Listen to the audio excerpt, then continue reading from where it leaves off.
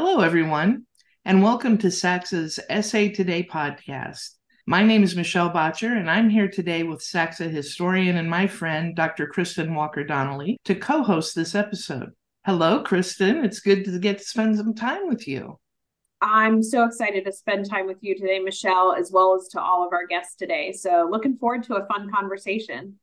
I think this is going to be a really great episode. It's a special episode for the series because today we have the inaugural class of the Gavel and Gravel Society here to talk about their experiences in SACSA. So our guests today are Jane Adams Dunford, Sherryl Byrd, Tony Cawthon, Ralph Johnson, and Bill McDonald. So welcome, everyone. Thank you for being here. Very excited. Thank you so much. Yes, thank you for having us. Thank you for the opportunity. The dangerous group. It's so good to see my old friends. Yes, Cheryl. Not old, long time. Seasoned. Seasoned. Wonderful. Well, before we get into what I think is going to be a really fun discussion, Kristin, would you mind giving an overview of the Gavel and Gravel Society, a little bit about how the idea came up for SACSA and how our guests were selected for this honor?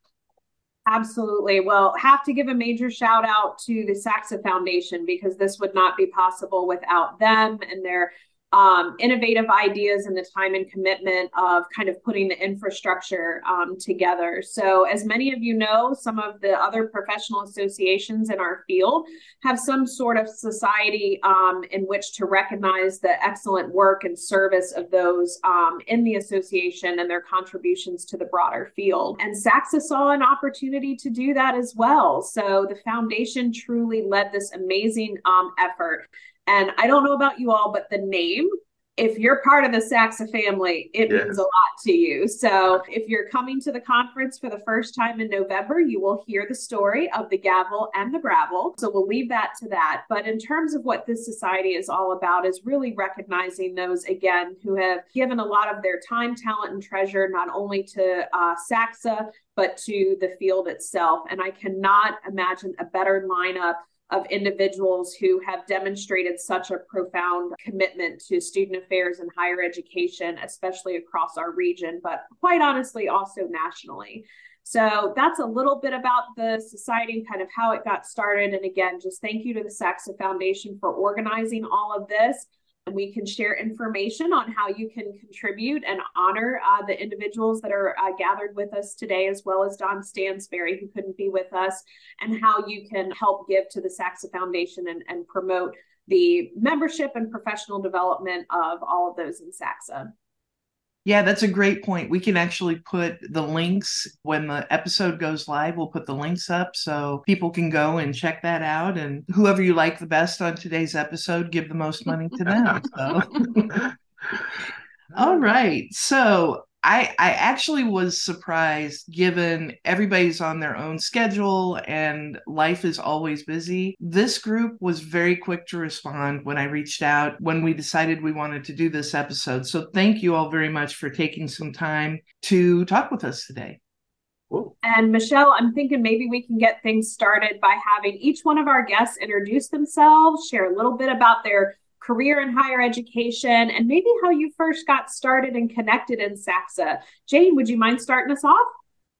No, with pleasure. My name is Jane Adams Dunford, and I currently serve as the Associate Vice Chancellor for Student Affairs Administration at Western Carolina University, and we also refer to it as UCA, University of Cullowhee, left of Asheville. You can mark that out. I'll just have to get that in there because everybody was looking so somber. Tony, I want you to smile. I was trying to figure what that stood for. UCLA. I was like, what? UCLA, right? It's kind of cute. So I started in this journey in academic affairs as the computer lab manager over 30 years ago. And then I made a migration from my work with students while I was still at Cameron University in Lawton, Oklahoma, to work in student affairs. And I was the director of multicultural and disability services and 504 coordinator. So from there, it morphed on, and those were my Oklahoma days. And then we moved from Oklahoma to Western in 1998, where a colleague encouraged me to get involved with SACSA. And they were right. I attended SACSA and have only missed 2 conferences since. I can remember getting my first award in 2000, the Bobby Leach Award, and SACSA has been my professional home. It's family. It nurtures my professional and personal being, and I have just persisted ever since. And I love that, the foundation, and all of my friends right here on the screen. So thank you. Awesome. Sherryl, how about you next? Well, I started my career as a graduate assistant at my undergraduate institution, Tennessee Tech, and sort of just fell into the student affairs profession like many of us do. And so my first full-time job was coordinator of student activities at the University of South Alabama. I stayed in Alabama for 25 years, got vested in the retirement system, I'll add, worked at Jacksonville State and Auburn University at Montgomery. So then I came back to Middle Tennessee, which is my home, Nashville, and spent the last years of my career at Austin Peay State University in Clarksville, let's go P, as vice president for student affairs. And don't laugh. And I've been retired for 5 years. So I had to say all of this was rather shocking and a surprise to be contacted at this point by SACSA and by colleagues. So it's really very, very special.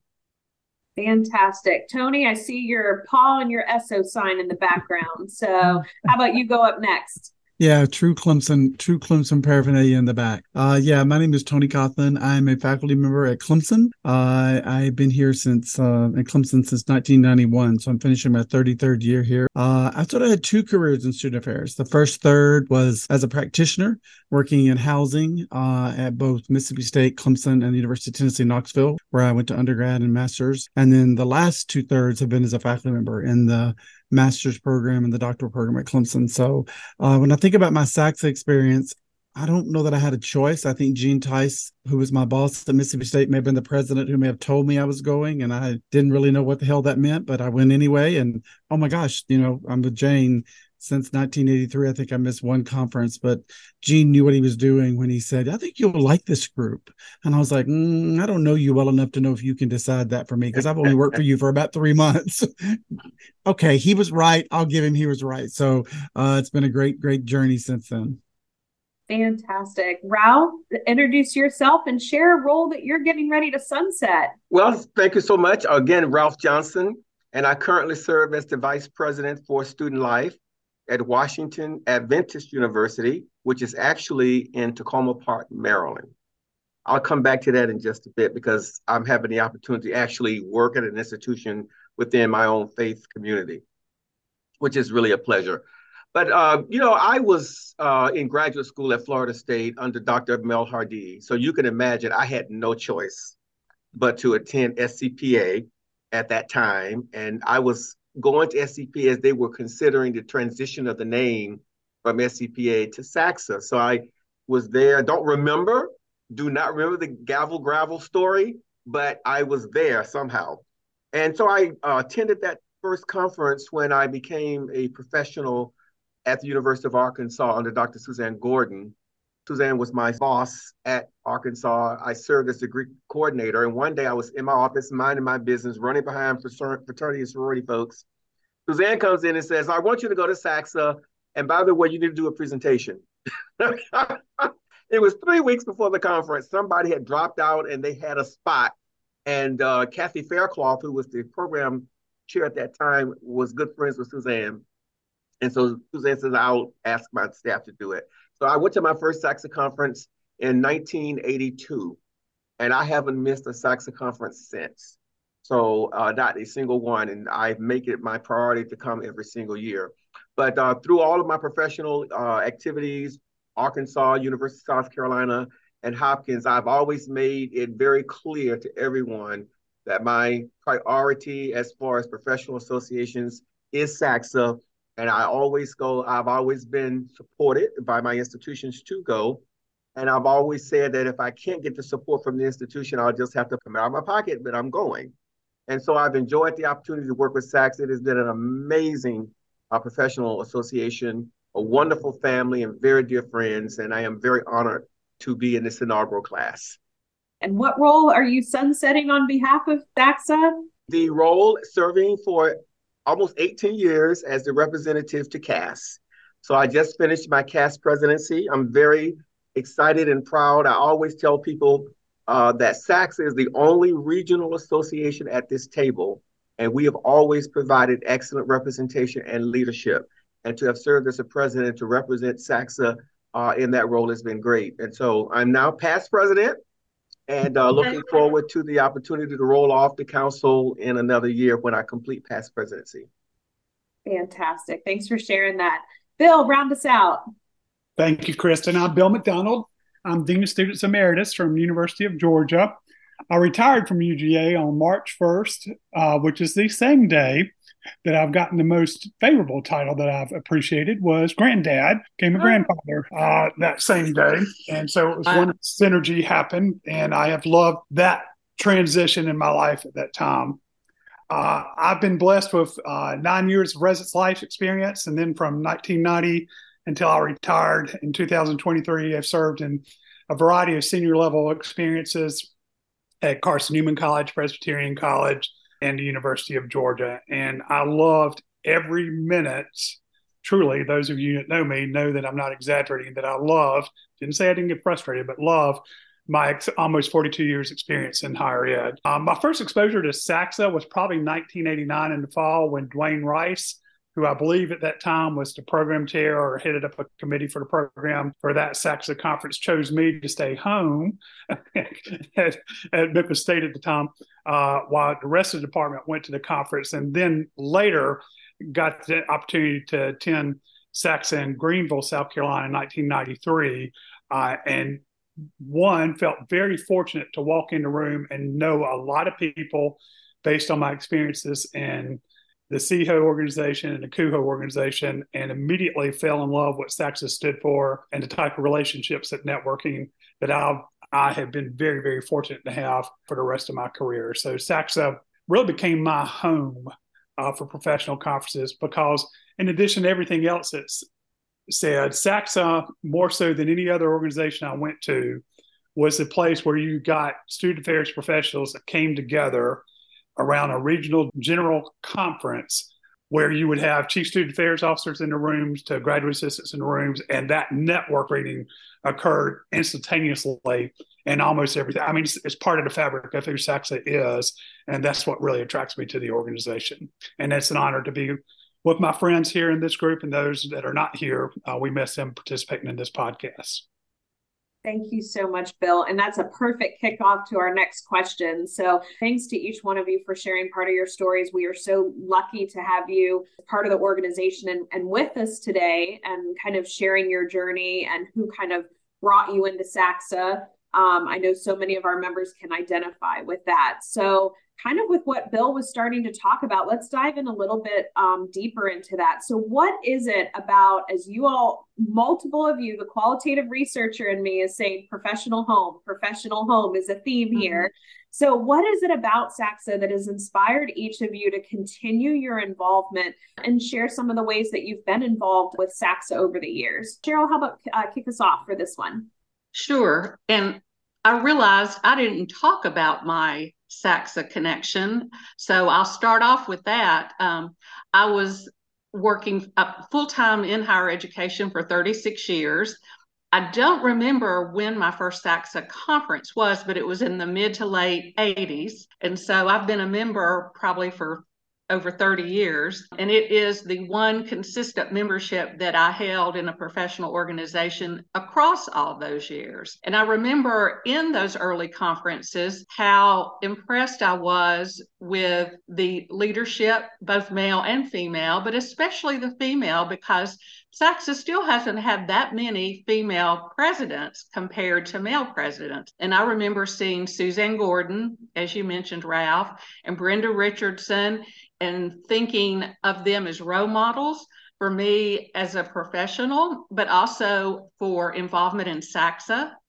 That really guided my participation. And I was probably somewhat different in that I didn't assume a major leadership role until later in my career. So that was, I think, an interesting way to do it. I've sort of packed my involvement toward the end rather than the beginning.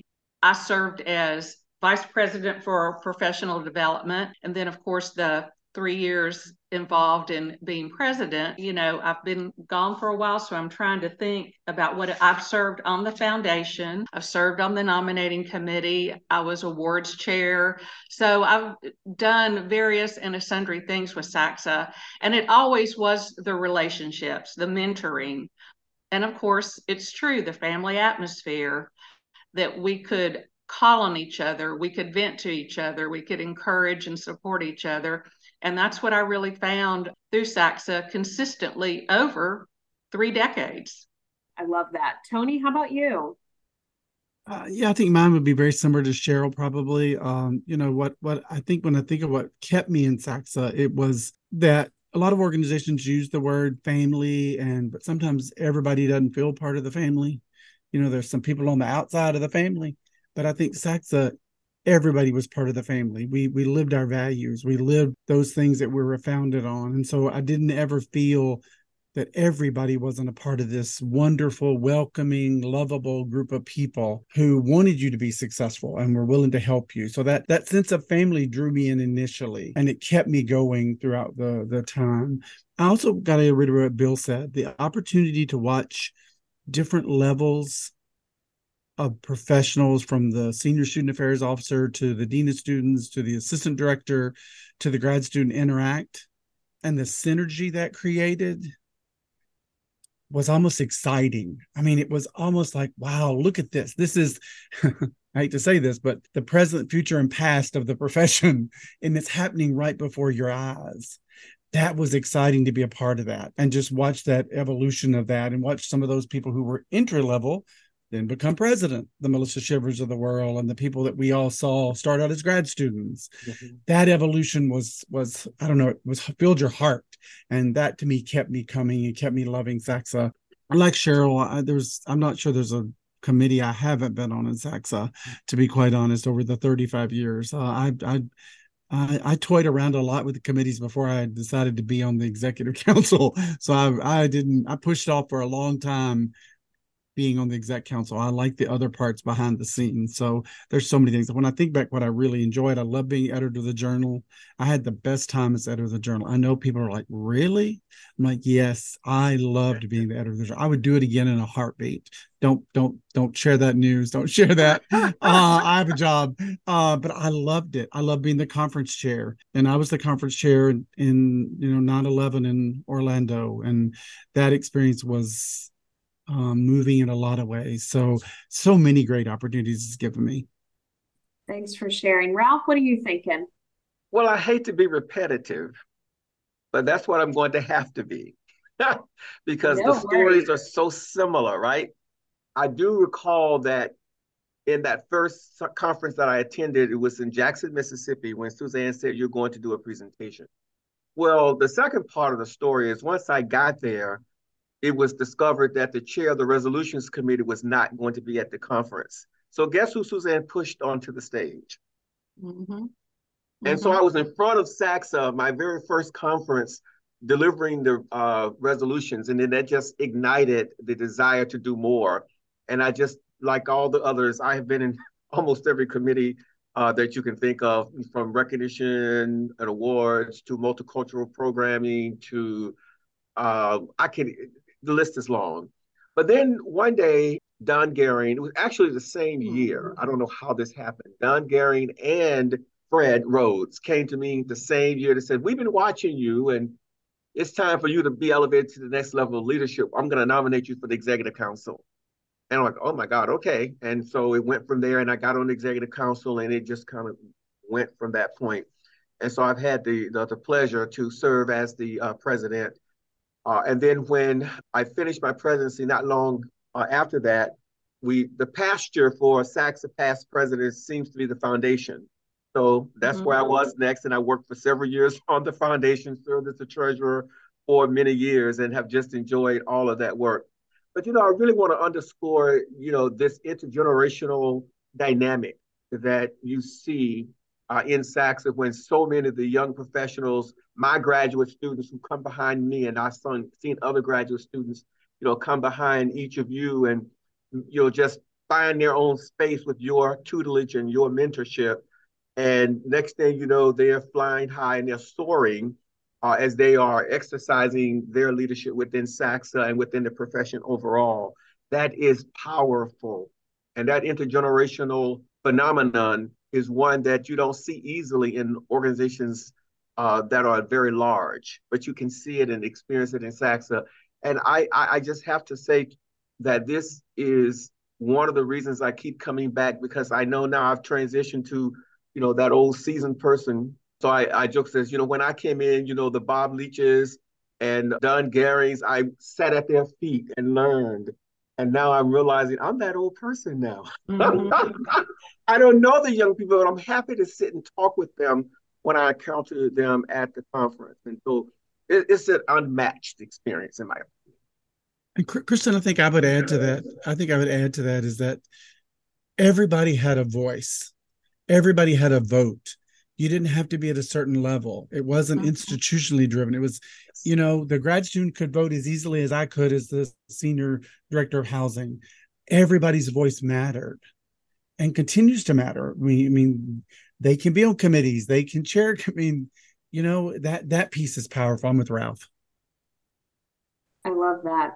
Bill, any more thoughts you want to share from kicking off this topic so beautifully for us? Well, I would just say, we're talking about SACSA and we're talking about the culture of SACSA, but SACSA's foundation, in addition to all these things that have been said, are one, it brings people together. It brings people together. I mean, it's founded by being a conference where Black administrators and white administrators came together when nobody else was doing that. Right. Mm-hmm. And there were, if I remember correctly, and please correct me, there were only 2 cities in the Southeast that would allow that back in the day. And that's inherent to who we are. Second, SACSA is an independent organization. I would say it's nimble, it's mobile. It looks at what's going on, and there's the capacity, and there's the vigor, and there's the passion from this culture that we're talking about that responds to change positively. Whether the change is negative or not, we respond positively and affirming in ways that, for me, it really is a community. And community is that place where you bring a lot of people together that are very different. And they're, so many people think SACSA is one group. It's not. There's so many different types of personality folks and beliefs and religions and politics and everything else. But we coming together around a common cause of trying to advance education, make a difference in our students' life, and fulfill the mission of not only an organization, but the variety of institutions we serve. Mm-hmm. And SACSA equips you for that. So the final thing I would say, as an independent organization, it easily responds to these changes and responds in innovative ways. One of the things, I loved annual conference, but where I really fell in love with SACSA was through some initiatives, in some cases partnerships like MMI with Region 3 of NASPA. Between NASPA Region 3 and SACSA, we were one of the first mid-managers and new professionals institutes, and those, I candidly became an MMI junkie. I wanted to be involved with that from the type of relationships that you built there.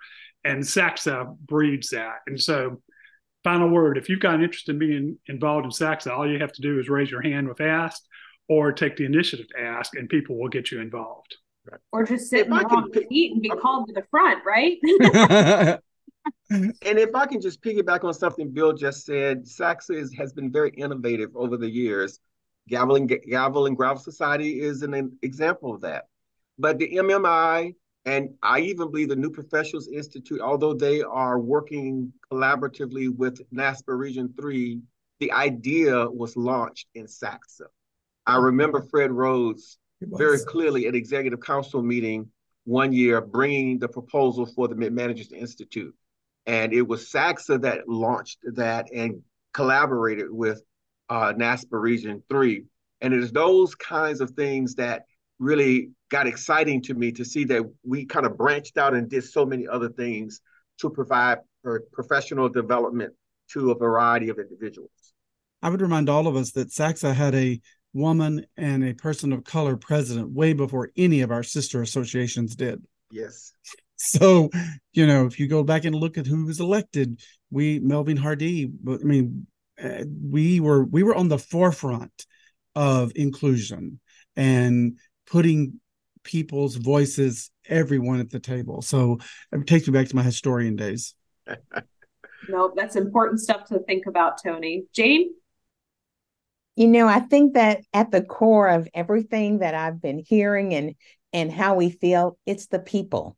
And Tony had mentioned the word that I had, been thinking about all day. It's the synergy. It's in the atmosphere from the time you check in. We offer a great conference schedule, but, there's a thing about being sponsored and being mentored, and you get them both at SACSA. That sponsorship is so important, just like for Ralph. He was sponsored in that space because sometimes they just don't organically happen. But at SACSA, we provide spaces and platforms for them to happen. So I think that that's so important to when we receive and give that sage advice. And we never know what someone is going to need at the time of the conference that they may not be getting on their campus. So it refuels, it reignites, it innovates and creates those opportunities to kind of sustain professionals to get what they need at the conference, so that when they get back on their campuses, regardless of what's going on, they know that they have been with a community and they still have a community. We're just an email and phone call away. So I care about this association because I know they care about me. And a lot of associations, you can't find that, just like we've said. And MMI, you're right. The relationships that affords. Kristin and I, she was at MMI during the time that I was a director. Bill, I'm like you.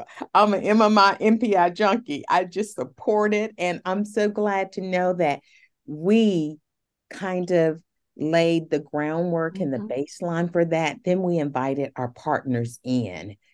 And I'm just so supportive of that. And I would like to see that continue to grow. And I think, like a lot of you on here, I was foundation director and then a board of trustees. You are just given opportunity to see the association through a different lens. So that has been exciting. And Kristin, what can I say? MMI, Texas, forever, will be connected. So absolutely. Michelle, I think you've got the next question. Go for it. I would love for you all to start with, what are some of your memories? Well, I was just going to say, one of the memories or one of the things I'm proud of is where we've gotten with our archives. I was historian for a couple of years, and I know there was a concern that our archives, our records were scattered all over because without having a central office, they tended to move with people. And then, of course, Joe Buck, as our longtime executive director, had a whole lot of SACSA stuff. He had a storage shed.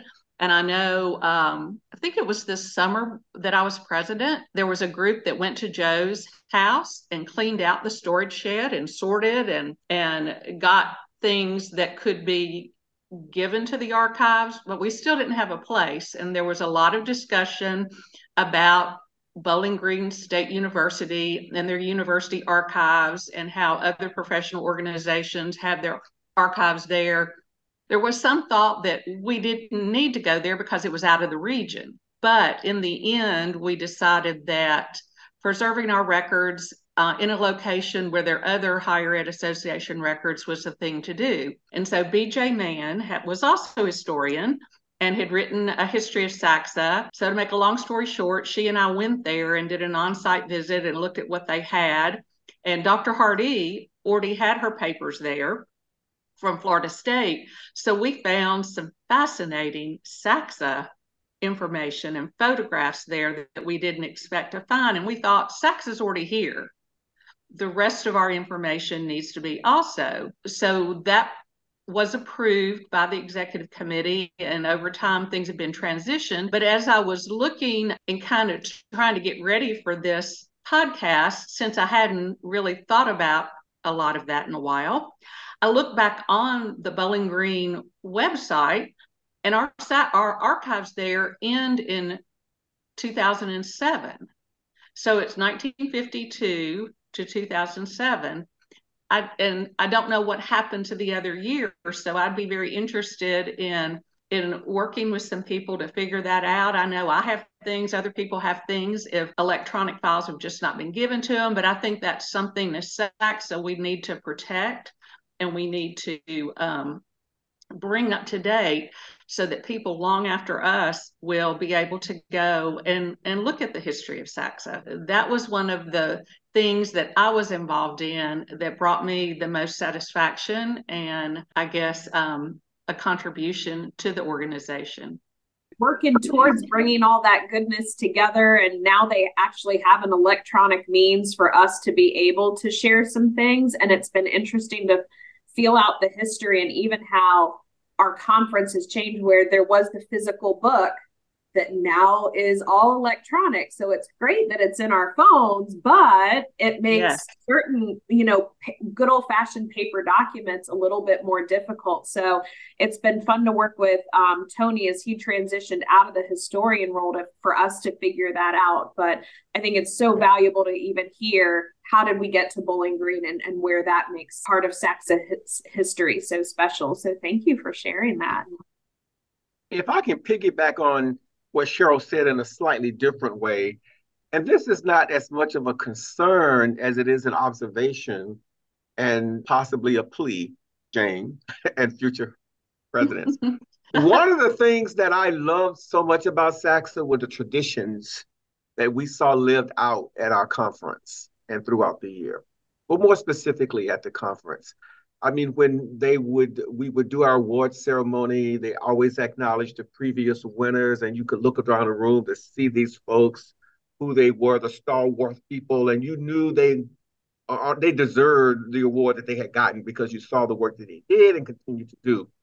And so I've been very interested in making sure that we continue some of those kinds of things, at our conference and throughout the year that help to highlight the heritage of SACSA and some of those traditions that pinpoint who we are as a caring community. And so I just like for us to be really mindful of those and that they're important. I think some of it got lost along the way because of time, but we don't really have time to do that anymore. So we won't, do that part anymore. And I don't want us to lose some of that. But I just like for future leaders to understand how I think really neat that has been as we watched over the years how we honored and paid homage to folks who had done the work and continue to do the work of SACSA, as well as those traditions. The gaveling and the gravel tradition is so rich, but there are others that I don't want us to lose. And by the way, when I'm explaining to my friends and colleagues why it's called the Gavel and Gravel Society, and I go through the history, they're absolutely amazed. They're like, wow, this is really neat. And we have some really neat things. Let's keep them. Let's honor them. And let's make sure that they stay as part of our active lives in SACSA. Well, I guess I'll go with just an opportunity here instead of a challenge. I think that we have to be mindful of how our new professionals and grad students show up in spaces, and that we have to be open and embrace them, because some of what we have is kind of rooted in tradition and what we have known as our experience. So we still have to be open to welcome them in with their experience to see how we can engage and produce and elevate and make them a part of the fabric of SACSA. Because just like we do on our own campuses, students are not the traditional students that we once knew years ago. They show up in their own fashion, and we have to be nimble. I think I heard that word, Bill, was that your word? Nimble and flexible, and just open to hearing, embracing, and seeing their innovation and how it's going to be displayed in 2023 and beyond, because it is. And I know that sometimes we have heard in the past it's hard to kind of penetrate that old system in SACSA of getting connected. So I think when we hear that we should still be cognizant, and that we have to know, and that we want the door open, and we have to develop a pipeline of leaders. So we need to just be prepared and open and willingness to talk and hear them. But don't forget our traditions, Ralph. I totally agree. But see what's new on the horizon for them. So those are opportunities. And that's a perfect transition to the next question, which is, what does SACSA need to be thinking about as we look to the future? Newer members, our future leaders, how do we connect and involve them? What are some other things that come to mind for you all as far as, okay, we're invested in this. How do we make sure that it continues to thrive in the future? Tony, I saw you shaking your head. Come on. I think we're at a point of change. I think the world has changed. And I say that based on time and place. I say that based on hotel selection, cost. I think we're going to have to be open to having conversations in a new norm when it comes to hotels. For example, pre-COVID, the average food and beverage, for those of you that are listening, was $35,000 to $50,000. Now the normal bid we get back is $50,000 to $100,000. They're passing that food cost on. So I think we're going to have to ask ourselves, do we get better deals? For example, if we went to the same city 2 years in a row, do we want to go into a contract with the same hotel? We would always go to a Marriott property. We would get a better deal. I think those questions, we're going to have to wrestle with some of those. I think financially it's getting harder because of the world has changed, particularly from the annual conference perspective, and university budgets are less. I think it's exciting to think about that, but it's also scary to think about that because we've been so successful. Jane who did Time and Place for 100 years, even though she's only 22, and I've been doing it since then. That world has changed, and it's been a challenge for us to find a spot for 2024, and 2025 is even harder. Certain cities are saying we don't need your business. We have enough tourist business on the weekend. Would you come on Monday through Thursday? Savannah, point blank, we don't do conferences on the weekend. Don't call us back. We got enough tourists. We can charge $300 a night. We don't need your business. Nashville. So are we going to change our dates? I think there's just a lot there of opportunities for us as an organization. But I think it's important to say, too, that that's part of our fabric.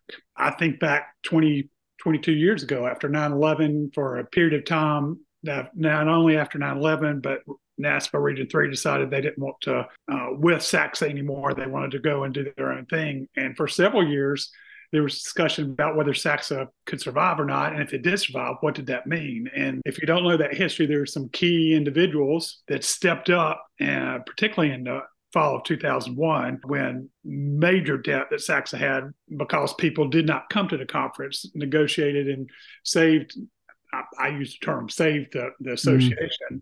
And then later, as we continued to struggle with different types of issues, people stepped up and expanded the association. So I agree, Tony. These are things to be concerned about. But for people that don't know the history of SACSA, there's nothing new under the sun here. We have an association that's done this from the beginning. And so that's why, as a newer professional, graduate assistant or not, this is an environment that you're expected to step up. You're expected to present yourself. You're expected to say you want to get involved, and people want you to be involved. And that's true of any level. It doesn't matter whether it's your first day and your first day of assistantship, or whether you the day before you retire later on in your career at whatever level. There's a place for you in SACSA to be engaged, to try to continue the work of the association. So I don't want to be Pollyannish, but that's who we are. That's how we were founded, to deal with some of those issues. Yeah, I think if you didn't listen to the podcast with Jim Keneally and Jason Cassidy, who both led us through very much a crisis. I was the conference chair for Jim Keneally in Orlando in 9/11. And oh my God, people started canceling their registration. It was like we were draining people, and we're all like, oh my gosh. We came together with a conference. It was very small, but it was very mighty. And then Jason Cassidy, who had to lead us through COVID, where we canceled the conference for the first time. If you haven't listened to that podcast, there are those people, Bill, who saved us. And I'm going to argue that is a good word. Yeah. Jim Keneally saved us a heck of a hotel penalty because he was dogged. He was not going to let this organization suffer by something that was a catastrophic that we had no control over. And then Jason, that whole executive council agreed to serve 2 years for all of us who've been president, which is all of us on the screen pretty much. Think about serving 2 years as president. Oh my. That's commitment. And I think that's an example of what SACSA is to all of us. It's much more than a professional organization. We love it. We want it to endure and to prosper, and we're willing to go to means that we wouldn't in just a regular professional organization because it is so important to us. And I was time and place chair for several years before Jane. And I'm shocked to hear what Tony said, just being out of the loop. And so that just reminds me how important it is for SACSA to communicate to the membership, to the past presidents, why some decisions are being made. We have no idea. And so we think, well, they're just going off on another direction. They don't care about traditions, like Ralph said, but there could be a whole lot more to it that we don't understand. So that would be very important to share. Yeah. And I've tried to do that some in the SACSA Alert. I think Jane and I have had conversations about, well, the whole organization has had conversations about our membership database and do we need a new CRSM? And we all know that's expensive, but the one we have is a little clunky. It's Jane, and I know. But I think Sherryl, I think you're right. I think our members will get on board if they know why we're doing what we're doing because they care about this group. One of the questions that you're asking us is just fond memories, et cetera. And I just want to underscore the quality of our annual conference. It is one of the best conferences around. We have dynamic speakers, excellent workshops all the time. I mean, everyone can find some real valuable opportunities for professional growth at the conference. And I just want to lift that up because it is truly a hallmark of SACSA. I mean, we have some amazing speakers that come through that association, have come through that association over all these years. So I just want to make sure that that's highlighted because it's so fun. Now, I know that we are trying to expand and do events and programs outside of the annual conference. And I think that's very, very important. But I still want to underscore the quality of our annual conference. And I think the partnerships we've established with local institutions in the conference city has been a very positive and important move, especially as you talk about cost, but also to get membership out to visit other types of campuses. Yes. I feel like you all have been answering the next question through the entire episode, but I want to give a chance if there are things you would like to add. So if you're doing the pitch for SACSA, to get especially graduate students and newer professionals, but maybe other people who were involved once but have stepped away or just haven't thought of SACSA as a potential professional home. What are some of the things that sets it apart? You've definitely talked about people. You've talked about community and relationships, the quality of the conference you just mentioned, Ralph. Is there anything that we haven't talked about that as we're celebrating you and celebrating the organization that you might want to highlight? Well, I'll definitely, even though it's been implied and may have even been stated explicitly, I'll underscore the diversity, the rich diversity of SACSA. It has been one that has embraced diversity as a real value of the organization. But when you look across the years at the individuals who've been able to serve in major leadership roles, you look at the kinds of speakers we bring for our conferences, the workshops, diversity is truly important to us. And we live that out in all the aspects of the organization.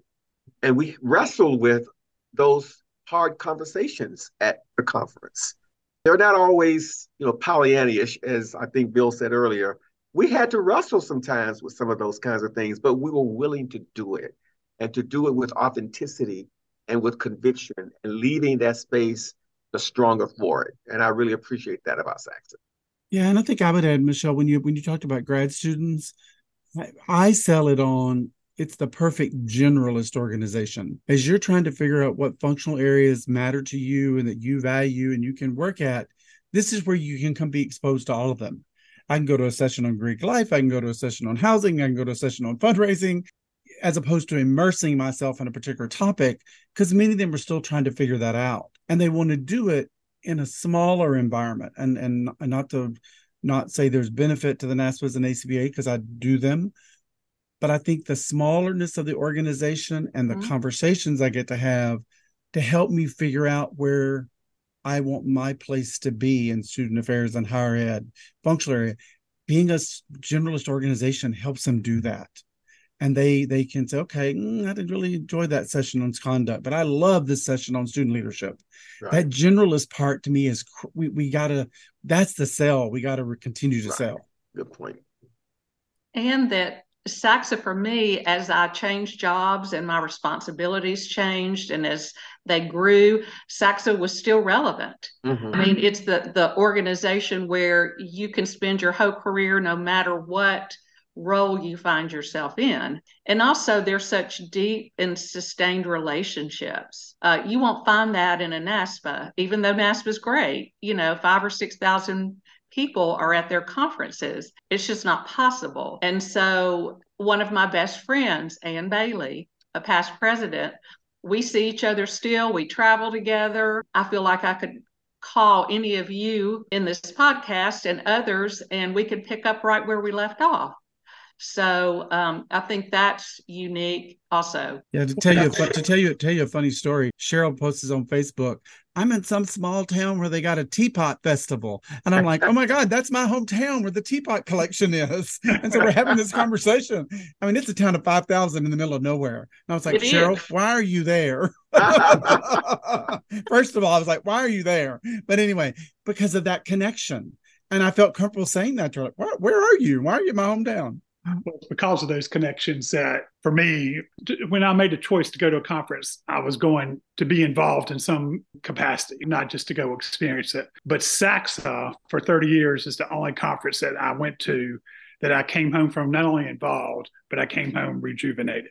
Every conference I came home tired, including SACSA. But SACSA, year in, year out, in great times and bad times, I came back rejuvenated, prepared for whatever else was coming down the pike in my work, not only on my individual campus, my respective campus, but also in my work as a professional. And in fact, if I can piggyback on that, Bill, I always saw SACSA as the beginning of my holiday season.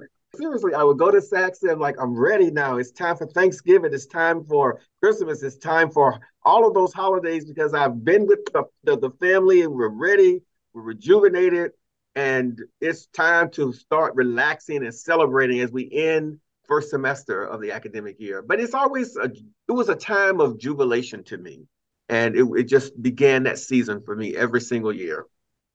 And that's so important. And I think that's so special at SACSA. You talk about that we're this generalist association, but not only can you attend that session, you can speak with a professional in that field. And they are accessible. That's important. And whenever we have folks who may be looking for that next career opportunity, there's someone there who may have an opening or know of someone who have an opening to assist in that career progression.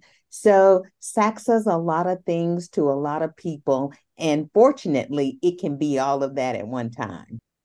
That's great. And I feel like for SACSA, and I'm sure part of it is the size and part of it is the people, but those connections happen. It can happen your first SACSA. Mm-hmm. Whereas the bigger organizations, you might go for 5 or 10 years before you start to have your group. And it's going to be a small group in a big pool. Whereas I feel like with SACSA, you can genuinely have a connection with almost every single person because it is very welcoming and those connections are there. And Jane, you said exactly what I was thinking of. Yeah, the sessions are great, but you can spend time talking to the people who presented the session too. It's not just, whereas that's much harder to do at some of the bigger conferences. So my last question for right now is, what else should I have asked? What else would you like to talk about? We start to kind of move toward wrapping up. Any final thoughts? It's dangerous to open the floor. I know. I'm like, ooh, it's dangerous, Michelle. I can edit. I would add, I think all of us should say a special thank you to the foundation. Yes. Again, that was another Fred Rhodes, Gene Tice idea some years ago. And we, as an association, we benefited by the work of those folks. And many of us have, as I forgot either Sherryl or Ralph said, that seems to be the pattern. Once you're past president, you somehow go to the foundation. I mean, it's just like inevitable. But I do want to say, I think their work is something that allows us to continue to do our work. And so I appreciate their willingness to do this initiative. But even beyond this, they're sponsoring travel grants and dissertation of the year and research incentives. That's another part of SACSA. That's still part of SACSA. We may be different 501(c)(3)s, but we're still SACSA. Right. And I do want to say to Roland and that group who got this initiative started, all of us, I think, were honored and shocked and surprised, but we appreciate their willingness to continue to be innovative to help SACSA financially deal with some of the things I talked about earlier. Their support makes it easier for all of us to be able to do what we do. I know when I got a call from Roland, I was traveling and I thought it was an accident. I didn't answer it. And so about a week later, he called again and left a message. And I'm thinking, well, maybe he did mean to call me, but what in the world would Roland want with me? And so anyway, it was to tell me about this, but I almost blew him off totally because I just couldn't imagine. I thought it's a mistake. So yes, there are people that are innovative and keeping the organization moving forward all the time, and that's encouraging. I do think it's going to be important as we get to a point where there's no one left like Ralph, who knew Dr. Hardy, and all these SACSA members, there are very few at some point that will have met Joe Buck. But there are a few things we really have to, I think, focus on keeping visible in our history. You don't want to beat a history to death, but you also have to, as the organization moves on, which I have every confidence it will, we need to make sure that we do remember some of the things that made SACSA special. And Joe Buck was one of those. Mm-hmm. Yeah, you haven't lived until you've seen Joe Buck dance around the conference room in a leprechaun suit. Lord, speaking of memories, oh. Yeah, Tony has a big torch to carry. that was. But I think you're up for the job. Yeah, I'm thinking. I don't think a leprechaun suit. I need to think of another suit. But so he was conference chair at the time. Yeah, he was. I remember. Yeah, I remember. So and just give Tony a microphone and he'll serenade the group. So. There we go. I will sing to the group. I will do a Broadway show tune. But yeah. Well, and just look at the people in SACSA that have continued involvement for years and years, even after leadership roles. Ralph, you continue to come long after you were president. So I think that's not the exception. It's the way SACSA is. Well, Sherryl, I think you're catching something that I almost said earlier of my favorite memory that ties directly to your statement. My favorite memory is the new memory that's going to be made at SACSA. That's my favorite memory because there's always something that happens as part of that rejuvenation I was talking about earlier, but there's always a new experience that becomes a treasured memory from being involved at the conference or another initiative at SACSA. And again, that's part of the fabric of who we are. Bill, you were right, because when she was saying, what one thing or memory, I thought, I have a memory every time I attend. And if I look back, whether it's seeing a new face or somebody who hadn't been in a couple of years, and Tony saying, and just seeing the ones who started out as grad students now flourish, and they're doing great things because they're going to be the lifeline of the association. It's just a wonderful memory. So the great thing about SACSA is that it just is the association that just continues to give and provide a platform for memories and experiences. I used to enjoy watching the faces of other hotel guests and employees looking at us as we come together every conference. They're like, who are these crazy people? They scream, they run across the lobby, they hug and rock and all of this. And I just kind of smile because I'm like, they just don't know. And I don't think any other conference could possibly have as many ribbons as we do for our name tag. SACSA has to be way the leader in ribbon options. And it's a competition who can legitimately claim the most ribbons for their name tag. We may have cost-saving initiatives on the block, but that will not be one of them during my tenure. I won't be that one. We'll have ribbons. It's funny you say that, Jane. Every president talks about, should we get rid of the ribbons? No, I'm not happening on my watch. Not happening on my watch. Nope, not happening. Not happening. No one wants a naked name tag. Yeah, we dismiss that quickly. Like, whoop, that was a fleeting thought. Not happening. The other thing that we don't really talk about, and we may not even admit, but every year there's sort of a quiet competition with the presidents about who did the best reception. And we don't ever say it, but we know it happens. So I always like to go, and see like, all right, did they outdo the year before? Or who's going to really do something really different now with this reception to make it the reception of the century?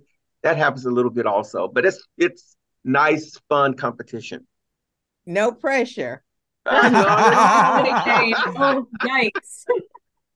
Even though we're going to have the closing at Spelman, no pressure. Yeah. I love it. Well, everything that you all shared, I mean, clearly you all love each other. You love SACSA. We love you. And before we sign off, got to ask you one more question, especially as we kind of think about the future and whatnot. And this can be related to anything. What is something that is bringing you hope right now? So whether it's related to student affairs, higher ed, SACSA, or just life in general, what is something that's bringing you hope right now? Tony, maybe start us off.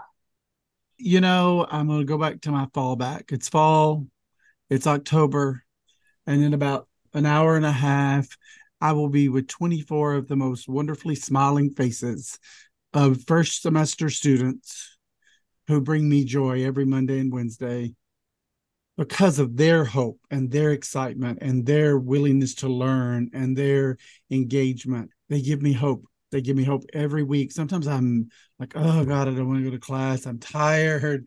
Michelle knows I'm tired. I don't want to go. And then I go to class and I go home and my partner's like, could you just go away for a while because you're a little too hyper at the moment, because I get that energy. So they give me hope. They give me hope that this good work will continue and students will still have advocates for them and students will still have people in their corner fighting for them to have better lives and to do things to change their community. So it's the students I will be with in about an hour and a half. Ralph, how about you? Well, I want to echo what Tony says. I have the opportunity to teach one course and I love it. It's all new students, and it's a critical thinking course that really I push and push and push for them to use that brain of theirs in a way that they've never thought of before. And I say, I don't do my job and your head doesn't hurt by the time you leave my class. But it's their hopes and dreams. And so I always like to end these conversations with this same quote from Hardy because it's always been so powerful to me. But I remember her saying that students are what dreams are made of. And if you want to predict the future, ask what students are dreaming. And I see that played out every single fall. And that's the hope that pushes and keeps me coming to work, even well beyond retirement age. Well, speaking of retirement, you all know that I retired as soon as I was eligible at 60. That was 5 years ago. This month, I turned 65. I've got my Medicare card. I'm rocking and rolling along. I decided to retire early for several reasons. I think I was a little burnt out, but I also wanted to maximize the last third of my life. What is out there? What can I do? Y'all know I like to travel. And I'm hopeful that so far that move has paid off. I'm enjoying life so much. I enjoyed my career, every minute of it, but I have not looked back. that's why it was kind of hard to get in the mindset for this. But one of the things I wanted to do was work on my personal life, because it's hard to have one in higher ed sometimes. And anyway, I have a wonderful significant other of 2.5 years, and that has been the most rewarding thing. And so all those things together give me real hope that the last 25 or 30 years of my life will be as great as the first 2/3. Hope for me, and what I see in hope, of course, our students, the younger generation, but also just a new day, tomorrow, the expectation that tomorrow's going to be better than today. So that gives me hope, and that gives me energy. And to know that our students are going to advocate, our new employees are going to advocate in a different way of what they need, that's hopeful. So tomorrow's a new day. And I think, in addition to everything else I said, to have a strong community, to have a strong relationship, you have to go through chaos. And there's so many things that our society and our world and our individual respective institutions and our individual lives are going through chaos. But I think it is important for me that I choose, just as you were just saying, Jane, there's always new opportunities. Mm-hmm. I've gotten to this stage of life. When I was in a younger stage, I would think that at this stage of life, I would have had everything figured out. At this stage of life, I've discovered I'm still asking the same questions I asked about going to school in the first place back in 1976, almost 50 years ago. And that, to me, is hopeful. That brings a new sense of what am I going to do to make meaning? What am I going to do to make a contribution? And how do I play a part of this community? And so the chaos we're going through is just going to make us stronger. Doesn't mean it's going to be easy, but it's going to make us stronger. And SACSA will always be strong. Well said, and couldn't imagine a better ending, to our time together. Again, thank you, all of you. Again, thanks to the SACSA Foundation. Thank you to Roland for getting everything together and bringing together so many wonderful ideas that really allow the time and space for today's conversation again. And if I can be bold enough to say, the SACSA family thanks you, not only for what you did every day and minute leading up to today, but for taking time out of your schedules to connect and to allow us to learn from you, honor the history of the organization as we move forward. So thank you all for that. And as Michelle normally does when she hosts, she's allowed me to kind of close this out a little bit today. But today's podcast is brought to you by SACSA, and we absolutely thank them for their support. And as always, we'd like to leave you with a quote. And I love this one in particular: who you are surrounded by often determines who you become. And that's by Vicki Saunders. Kristin, thank you so much for co-hosting. Thanks to all of our guests. My name is Michelle Botcher. And I'm Kristin Walker-Donnely. And it's been a pleasure to host this episode with Michelle today. Have a beautiful day, everyone.